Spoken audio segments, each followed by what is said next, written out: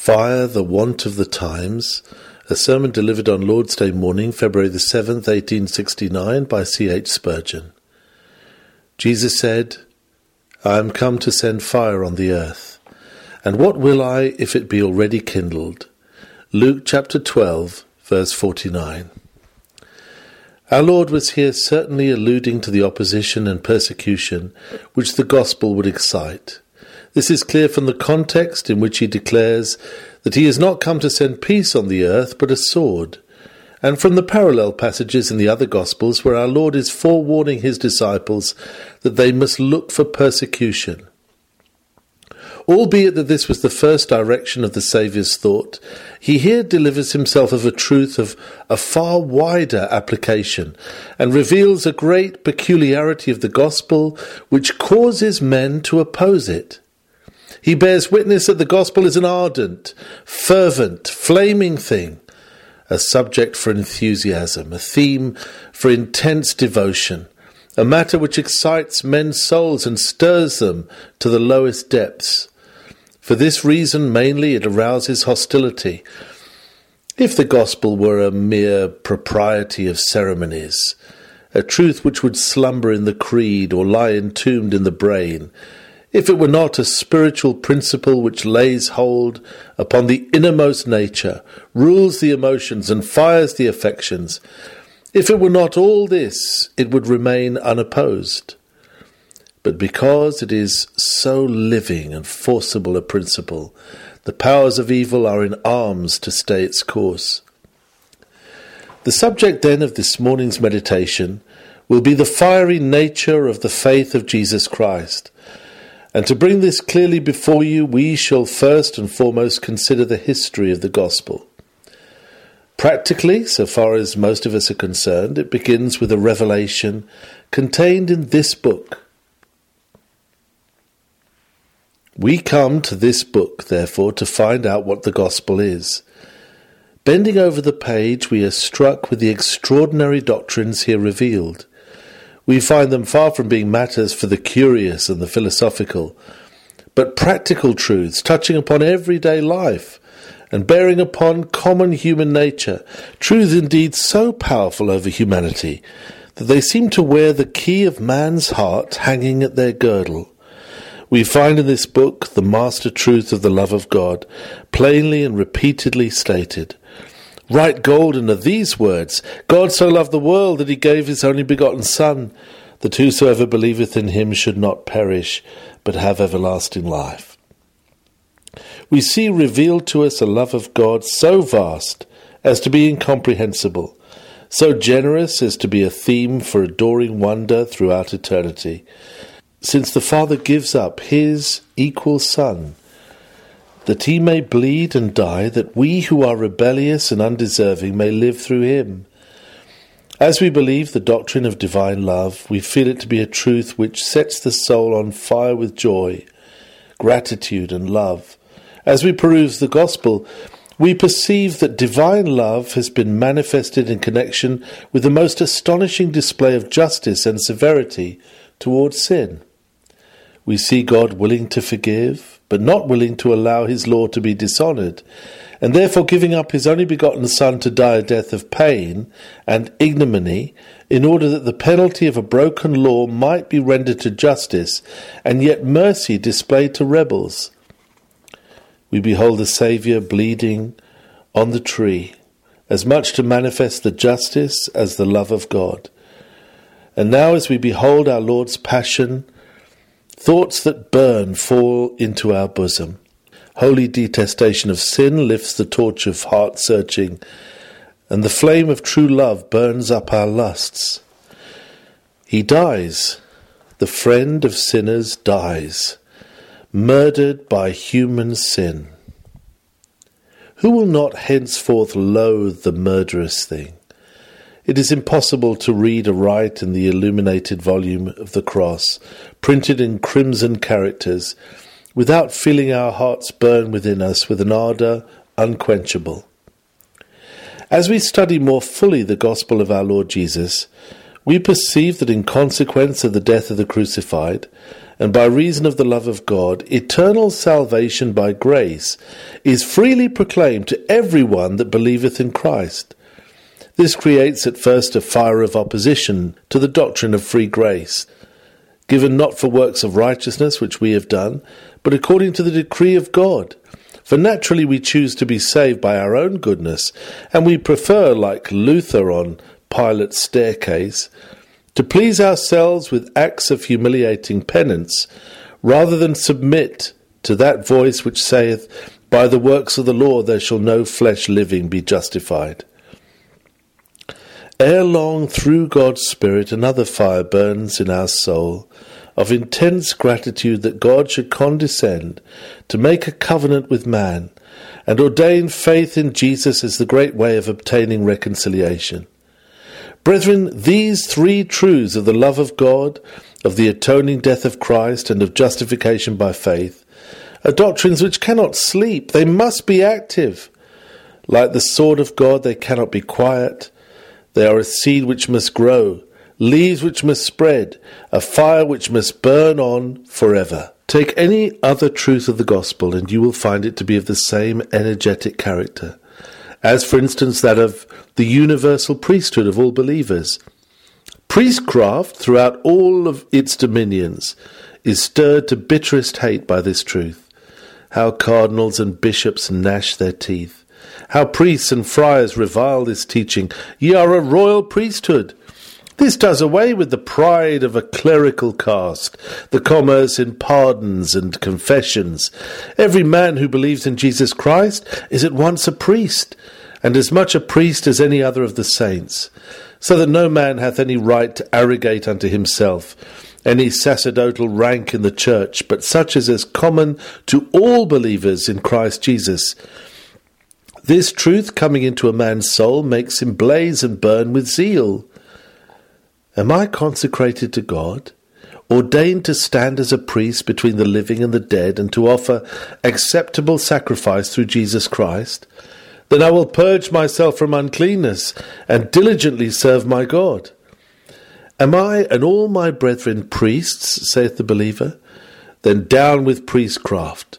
We will be no longer duped by pretenders who claim to be channels of grace and anointed dispensers of the divine favour. If the gospel of Jesus Christ had been a mystic philosophy, which only a few could comprehend, it would not have been a matter of fire. If it had been a mere pompous ceremonial, which the people could only look upon and admire, it would have had no ardent influence. If it had been a mere orthodoxy, to be learned by heart, and to be accepted every jot and tittle thereof without consideration, or if it had been a mere law of civilities and legalities, a mere ordinance of propriety and rule and regulation, it would never have been what Christ says it is. But inasmuch as it is a principle which affects the heart, which takes possession of our entire manhood, changes, renews, uplifts, and inspires us, making us akin with God, and filling us with the divine fullness, it becomes in this world a thing of flame and fire, burning its way to victory. I am come to send fire on the earth. I have commenced the history of the gospel with the book, but remember the gospel does not long remain a mere writing. It is no sooner thoroughly read and grasped than the reader becomes, according to his ability, a preacher. We will suppose, when a preacher, whom God has truly called to the work, proclaims this gospel, you will see for a second time that it is a thing of fire. Observe the man. If God hath sent him, he is little regardful of the graces of oratory. He counts it sheer folly that the servants of God should be the apes of Demosthenes and Cicero. He learns in another school how to deliver his master's message. He comes forward in all sincerity, not in the wisdom of words, but with great plainness of speech, and tells to the sons of men the great message from the skies. The one thing of all others he abhors is to deliver that message with bated breath, with measured cadence, and sentences that chill and freeze as they fall from ice-bound lips. He speaks as one who knows that God has sent him, like a man who believes what he says, and moreover feels that his message is a burden on his own soul, a burden which he must be delivered from. A fire within his bones which rages till he gives it vent, for woe is unto him if he preach not the gospel. I would not utter too sweeping a sentence, but I will venture to say that no man who preaches the gospel without zeal is sent of God to preach at all. When I turn to sermons such as Blair's, so faultless and yet so lifeless, I wonder whether by any possibility a soul could have been converted under them. The absence of enthusiasm in a sermon is fatal. It is the lack of its essential element, the one thing needful to raise the discourse above the level of a mere essay. In Whitfield's sermons, of which we have but the rough notes, one perceives coals of juniper and hot thunderbolts which mark him out to be a true Boanerges.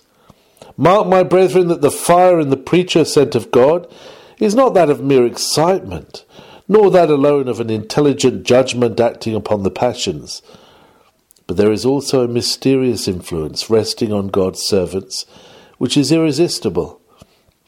The Holy Ghost, sent down from heaven, anoints all true evangelists, and is the true power and fire.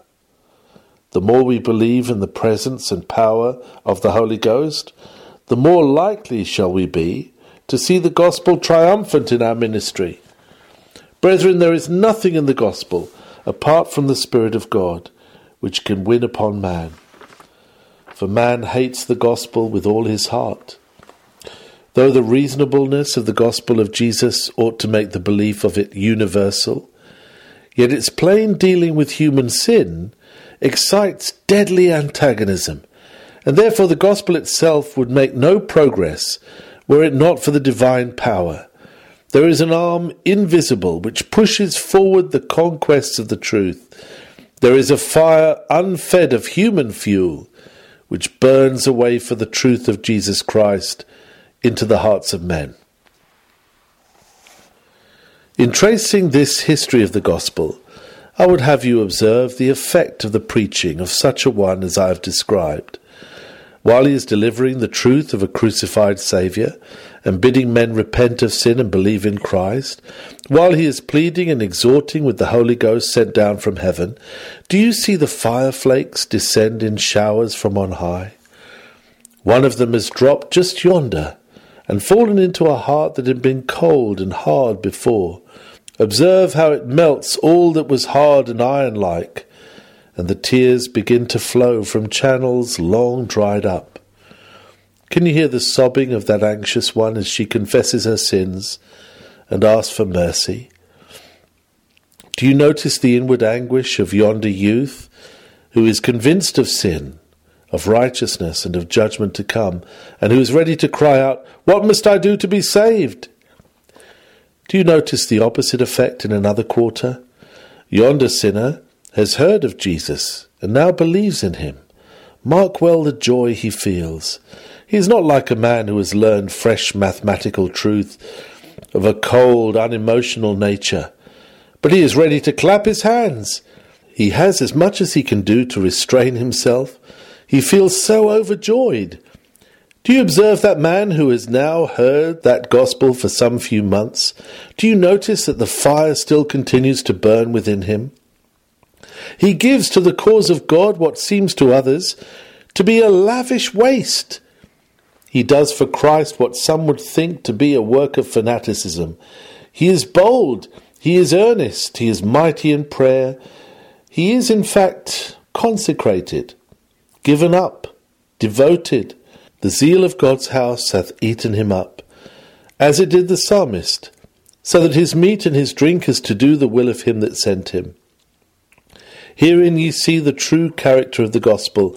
Like fire it thaws the iceberg heart. It makes the iron flow forth to be moulded into a divine shape.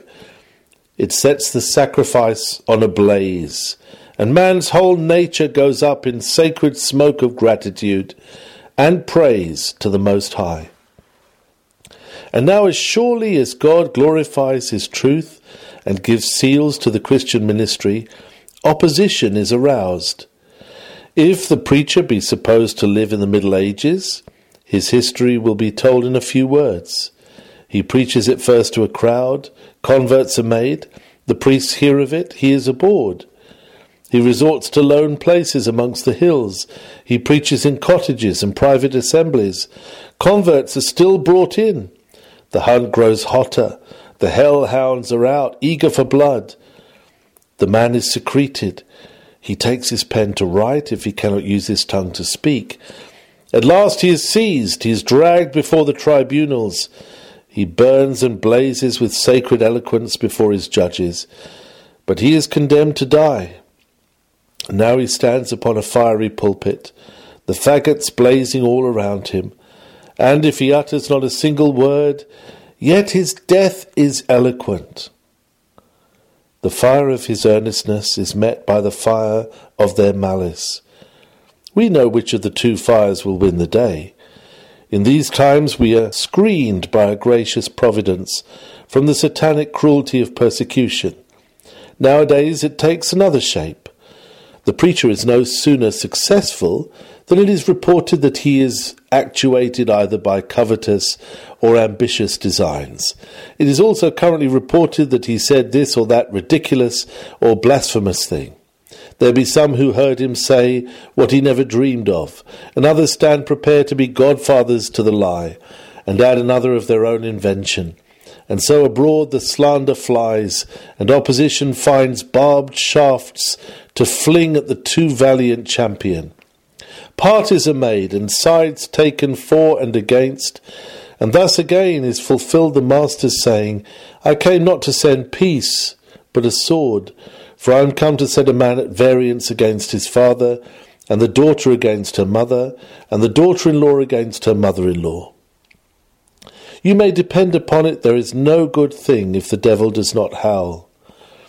When there is no opposition from the infernal powers, it is because there is nothing to oppose.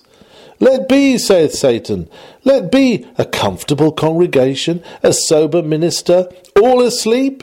Let be, drive on, says he to his charioteer. I need not a light here. Another small congregation, more pews than people, somnolent, divine. Drive on, saith he, no trouble here for my empire. Drive on to yonder meeting house where there is an earnest preacher and a people much given to prayer. Stop, says he. I must use my best endeavours to stay this invasion of my kingdom. Straightway Satan comes to do his best or his worst to hinder the kingdom of Christ. In hell's opposition we discern a sign of hopefulness, for where that fire of malice burns against the gospel, there God's fire of grace is burning also. When the fire of conversion has kindled the fire of persecution, it proves its own infinite energy by subjecting even persecution to itself. That famous master in Israel and servant of God, Farel, the Swiss divine, was converted to God by the sight of a martyr burnt in one of the streets of Paris. The wonderful demeanour of the saint as he stood in the midst of the fire to die made an impression on his youthful spirit which was never afterwards shaken off. It has often been through opposition that the Church has made her greatest advances. Hence partly the reason of our Lord saying, What will I if it be already kindled? As if our Lord had meant, What does my kingdom care if opposition do come? Let it come! It is so fruitful a thing to the Church of God that the sooner it shall come, the better. We might almost say today, if there could be a return to the persecutions of the past, if it were not for the sin which would be caused thereby, what will we if the flames be already kindled? The Christian man who is slandered and opposed can afford to smile with a sacred contempt at all that can be done against the gospel of Christ. It was during the persecution which raged against the saints of Jerusalem that the Church obtained one of the greatest pillars that have ever strengthened and adorned her fabric. I mean the Apostle Paul. breathing out threatenings against the people of God. He is on his road to Damascus, but the blaze of heavenly fire blinds him, strikes him to the ground, and afterwards he becomes a chosen vessel to carry like an uplifted cresset that very fire through the nations of the earth. I look, brethren, for recruits to the truth of God from the ranks of our enemies. Never despair. The brightest preacher of Christ may yet be fashioned out of the wretched raw material of Roman Catholic and Anglican priests. In politics, one of the leaders of reform has come to us from the hostile party, and we may expect in religious matters to see the same, or even more wonderful enlightenments. A monk reformed Germany. A parish priest was the morning star of England's day of light. The Lord can send out his warrant to arrest a ringleader in the bands of the devil, and to say to him, "Thou shalt be no more against me, thou art mine. Enlist beneath my banner, and from this day be a champion for the truth which thou hast despised." Never let us fear. The fire of God which Christ has cast among us shall go on to burn. Let man do what he will to quench it. Thus I have given you a very brief abstract of the history of the gospel, from the book and the man to the convert and the persecution, until opposition valiantly met yields up its spoils. Secondly, let us study more carefully the qualities of the gospel as fire. First, fire and the gospel are notable for ethereal purity. The most refined form of idolatry that has ever existed has been the Parsi worship of fire. There is a kind of sentiment connected with the sun, the great parent of light and fire, which casts a halo around the error which it cannot excuse. Behold the enlightening flame, so immaterial, so ethereal, so akin to spirit. Behold it and see to what the gospel may be compared. God himself, though he hath no earthly likeness, has been pleased to say of himself that he is a consuming fire. Fire being as instructive a symbol of God as earth can afford. The gospel is like fire because it is so pure a thing. There is no admixture of error or unholiness in it. Fire hath little of earth. It hath no dross. It is a simple element. I was about to say, but what it is no man knoweth. We scarce can put it amongst the component parts of this material earth. It is so pure, so ethereal. Even so the gospel is very pure, like silver purified 7 times, free from every earthly alloy. Moreover, it is exceedingly spiritual, so spiritual that few understand it, ay, none but those to whom it is given of the Father. It is but the spiritual man, enlightened of the Spirit of God, who receives of the things which be of God. It is so different from the trash of Rome. It talks not of the material flesh of Christ as if it could literally dwell in bread and wine. It talks not of aqueous regeneration wrought by drops of water. It never consecrates holy places or imputes holiness to material substances. It declares that God is a spirit, and they who worship him must worship him in spirit and in truth. The altar of Christianity is the person of an unseen Saviour. The offering of Christianity is prayer and praise. The worship of Christianity is the uprising of the heart. It is not at all a matter for the eye, the hand, the nostril, but altogether spiritual, sublime, elevated, pure, godlike. Happy are they who have accepted a spiritual and perfect gospel. The gospel is like fire again because of its cheering and comforting influence. He that hath received it finds that the cold of this world no longer pinches him. He may be poor, but the gospel's fire takes away the chilliness of poverty. He may be sick, but the gospel gives his soul to rejoice even in the body's decay.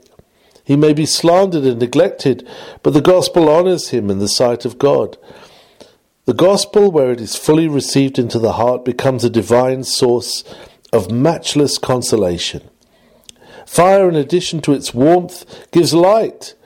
The flaming beacon guides the mariner or warns him of the rock. The gospel becomes to us our guide through all the darkness of this mortal life. And if we cannot look into the future, nor know what shall happen to us on the morrow, yet by the light of the gospel we can see our way in the present path of duty. Aye, and see our end in future immortality and blessedness. Life and immortality are brought to light by the gospel of Jesus Christ.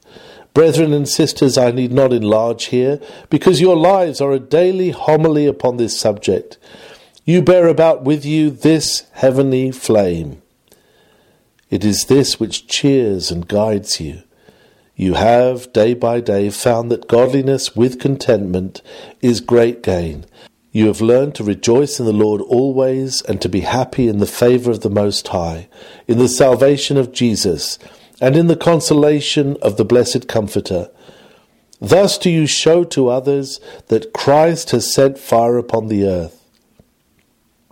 A third likeness between the gospel and fire is in its testing qualities. No test like fire.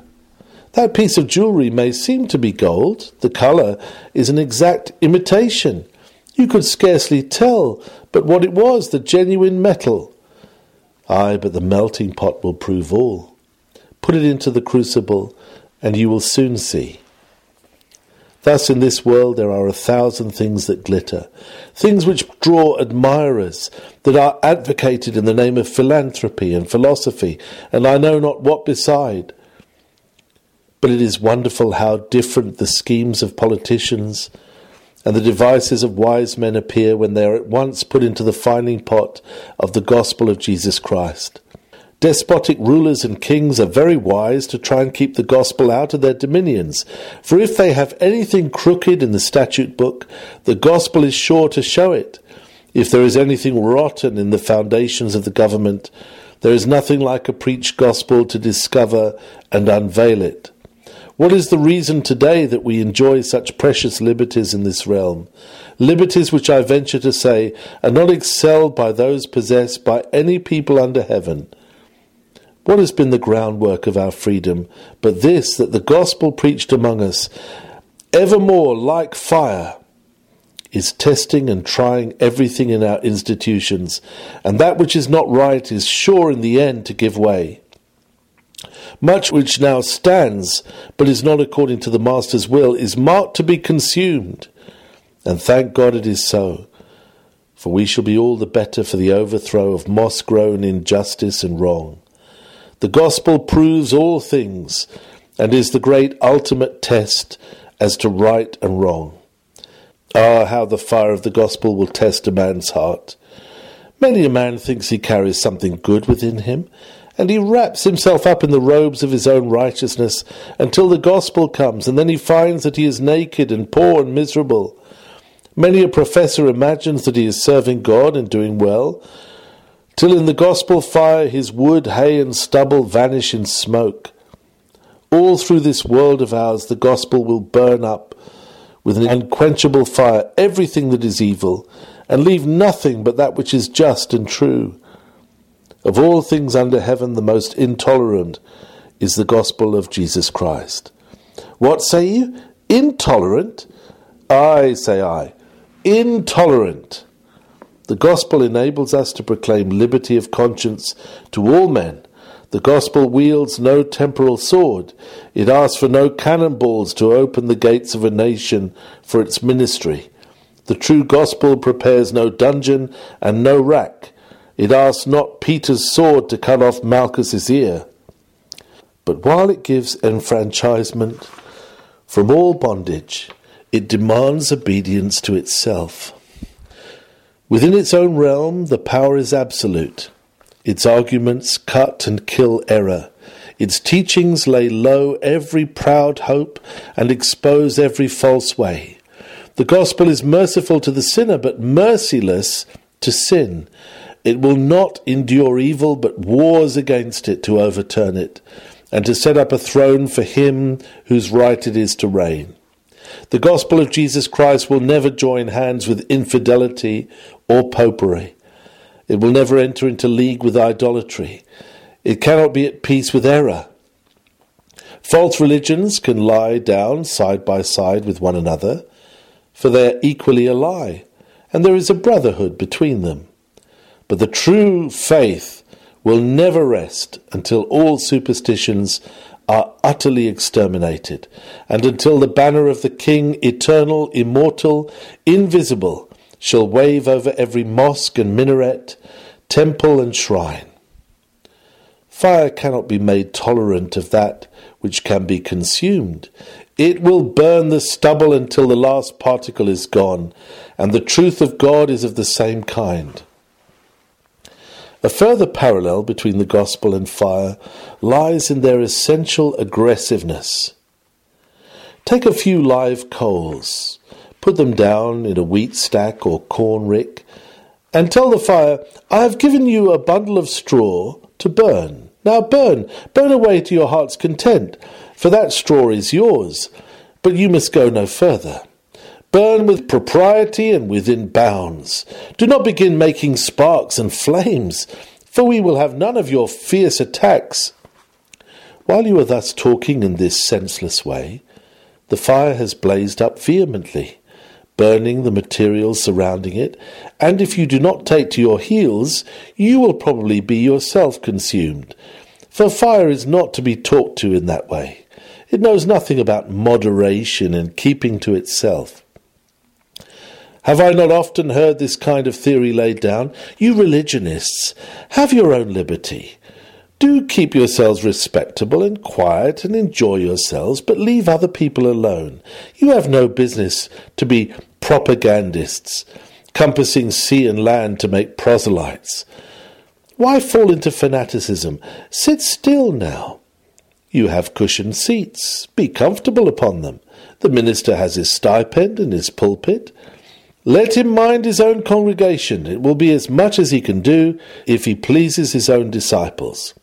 Why need a man become a firebrand, bigotedly intruding his peculiar views where they are not wanted?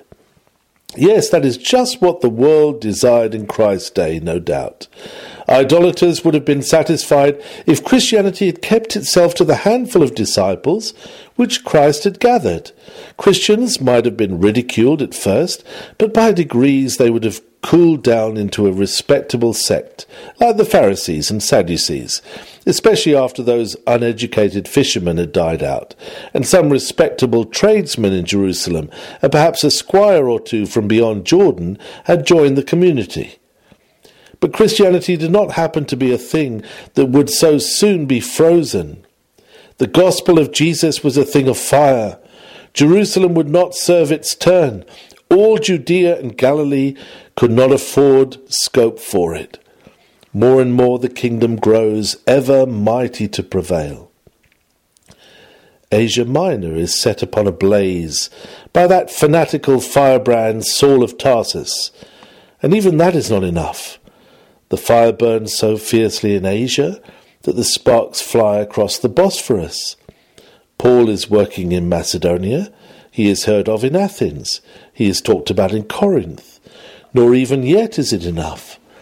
That restless soul must needs cross the sea and is found in Rome, thundering at the gates of Caesar's palace. Right away in Spain the new faith is gaining ground. Proconsuls, what are ye at? The gods of Rome defied in far-off Spain? Nay, the emissaries have crossed beyond Gaul into the savage land of Britain. They have dared to stand in Albion and proclaim the name of him that was crucified.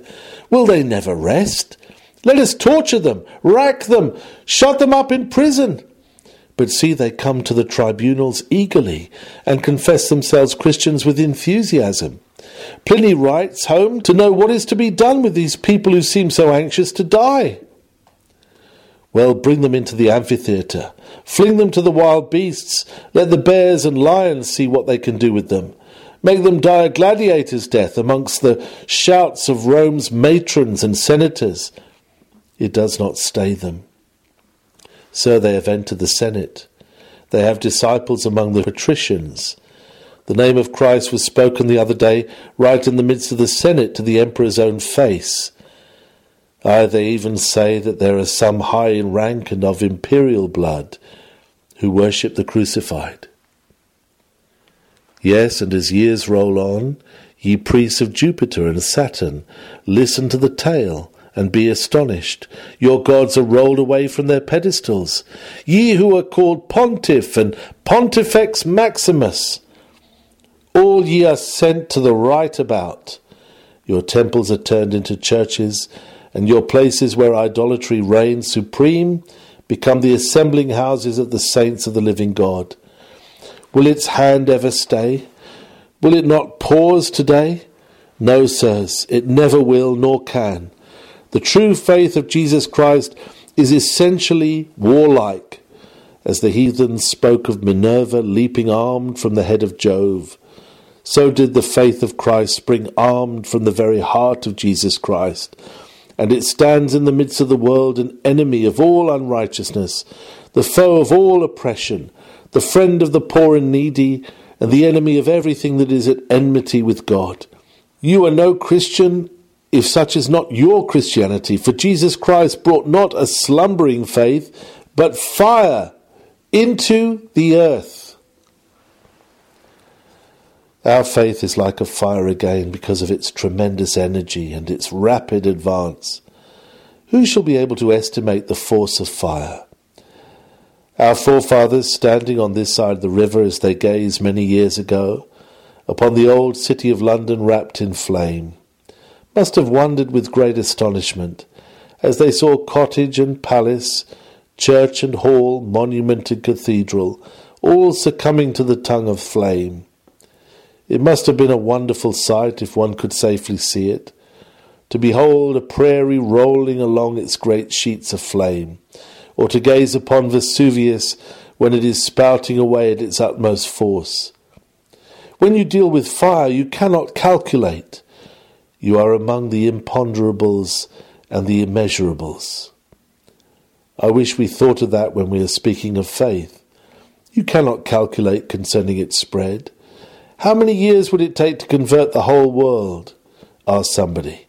Sir, it need not take 10 minutes, if God so willed it, because as fire beyond all reckoning will sometimes, when circumstances are congenial, suddenly break out and spread, so will truth.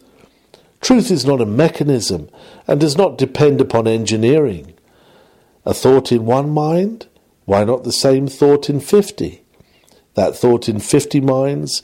Why not in 50,000? The truth which affects a village and stirs it from end to end? Why not a town? A city? Why not a nation? Why not all nations? God may, when he wills it, bring all human minds into such a condition that one single text such as this is a faithful saying and worthy of all acceptation, that Christ Jesus came into the world to save sinners, may set all hearts on a blaze.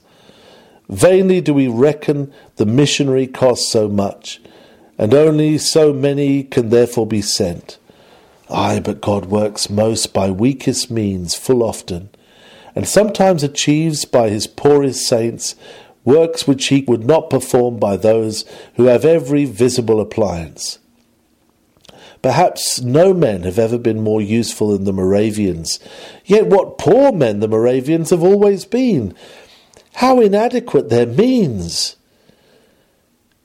Yet make they it their lives' duty to propagate the truth as it is in Jesus, in every land, and God is with them. The Lord has but to stir up the Church in England to a proper sense of her duty, and endow her with confidence in Christ and a conviction that God is about to bless her, and you and I, ere these hairs shall be grey, may see such sights as we would not have believed though a man should tell it unto us. I can believe anything about fire. Let a man tell me that in a house just now a bundle of rags have begun to burn. Let him tell me in 5 minutes that the shop is on fire. Let him tell me in 5 minutes more that it is blazing through the shutters, or that the next story is burning, or that the roof is coming in. I could believe it all. Fire can do anything. So with the gospel of Jesus, given but an earnest preacher, given but the truth fully declared, given an earnest people determined to propagate the gospel, and I can understand a nation converted to God, I and all the nations of the earth suddenly shaken with the majesty of truth. Once more the gospel resembles fire in this, that it will ultimately prevail. It is clearly revealed in Scripture that as the world was once destroyed by water, it will a second time be destroyed by fire. Perhaps they are correct who tell us that the centre of the earth is all a molten mass, and we dwell but upon the cool crust thereof. Perhaps it may be so, that these great volcanoes are the ventilators of subterranean fires. But surely it is predestined that earth and all the works that are therein shall be burned up, and the elements shall melt with fervent heat. Fire will win the day. Old ocean, thou mayest roll on in thy pride and laugh at fire, but fire will lick thee up with its tongues of flame. Men, ye may erect your machinery with which to protect your cities, but there shall not be a wreck of all your cities left.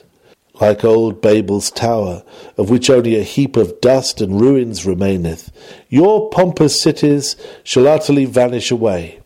So with the gospel, the seas of iniquity stay for a while the fire of the gospel from spreading, but that sea shall be utterly removed by the energy of divine truth. The day shall come when the fire of the gospel shall make the whole world to be a burnt offering unto the Lord Most High. Let us have courage. Let us look forward to the flight of time and expect the advent of our Master. For the day shall come when he shall reign from the river even to the ends of the earth, and from sea and land, from mountain and valley, there shall come up the universal song, Hallelujah, Hallelujah, the Lord God omnipotent reigneth. Lastly, if the gospel be thus like fire, let us catch the flame. If this fire shall really burn within us, we shall become from this very moment fearless of all opposition.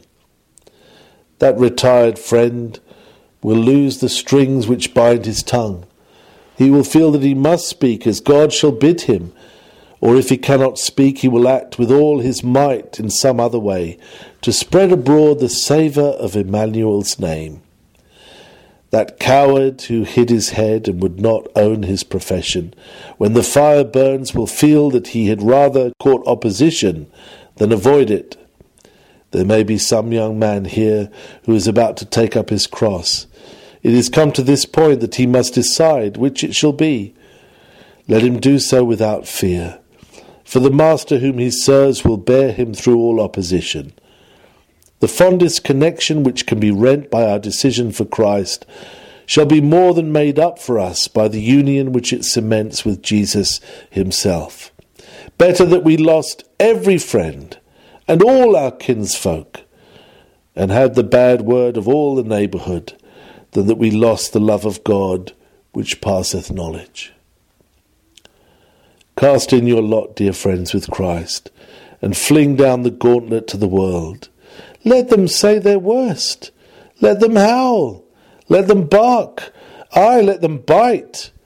Little shall it matter to the man to whom persecution has become an occasion for rejoicing, because now is he made like unto the prophets which were before him.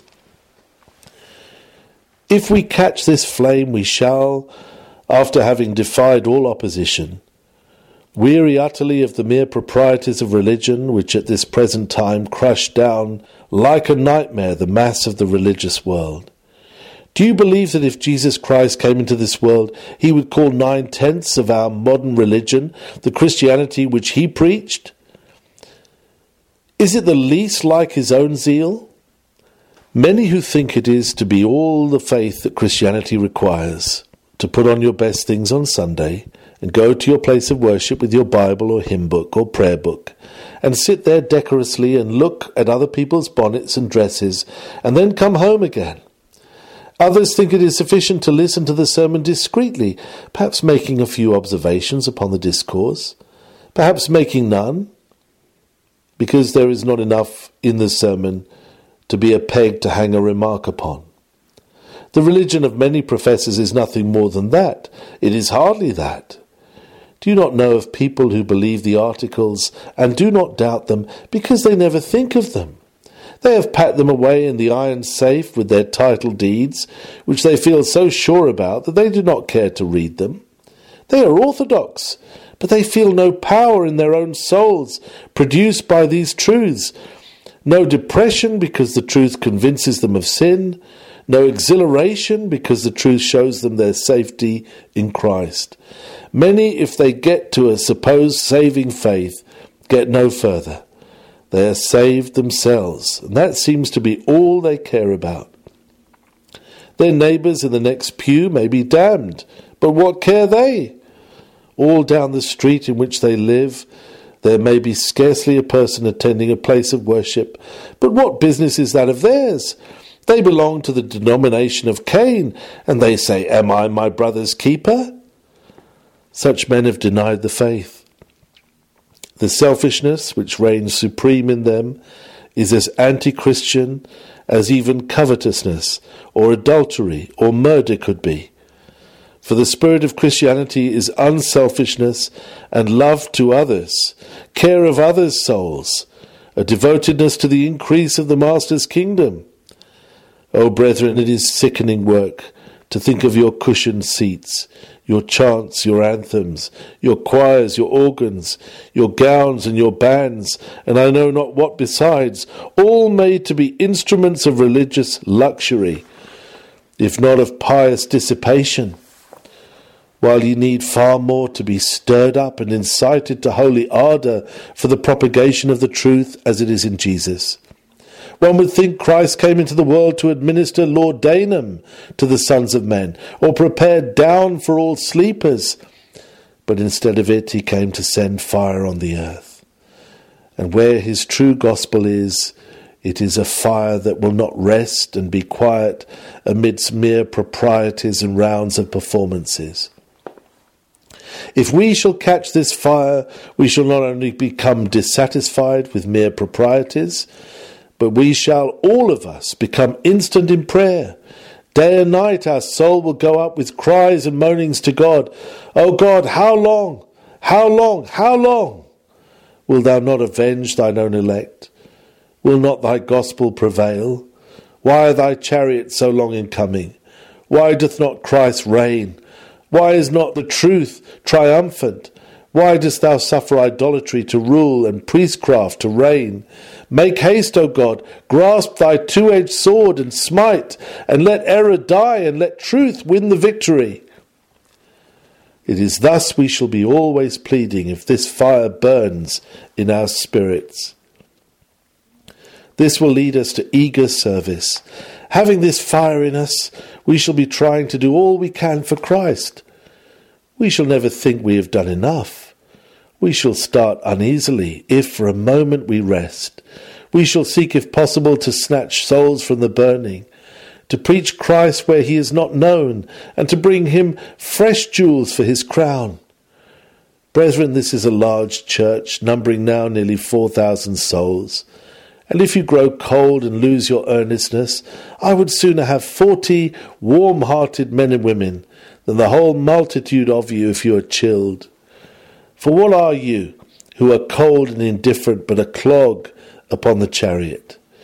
What are you but like the mixed multitude that came out of Egypt? Sin begins among you, but no strength do you minister to the Lord's host. The warm-hearted, earnest, thorough Christian is the life of the church, and if we cannot all be as we would, may the fiery spirits among us never be retarded by those who are more lethargic. May they live above the influences that would drag them down. May we never be content to do as much as others, to pray as much as others, to give as much as others, but may it be our resolve that we will outstrip all, not out of any emulation, but out of a love to him who has done so much, forgiven so much, secured so much, promised so much, to us who are his people. O lovers of Christ, come and bow at his feet. and ask him to let his love supply you with fire this morning. Come to the pierced one, gaze upon the thorn crown, look into the hole which the soldier's spear has made, gaze into the nail prints and say unto your soul, now for the love I bear his name, what was my gain I count my loss, my former pride I call my shame, and nail my glory to his cross. Yes, and I must and will esteem all things but loss for Jesus' sake. O may my soul be found in him, and of his righteousness partake. God bless you, for Christ Jesus' sake. Amen.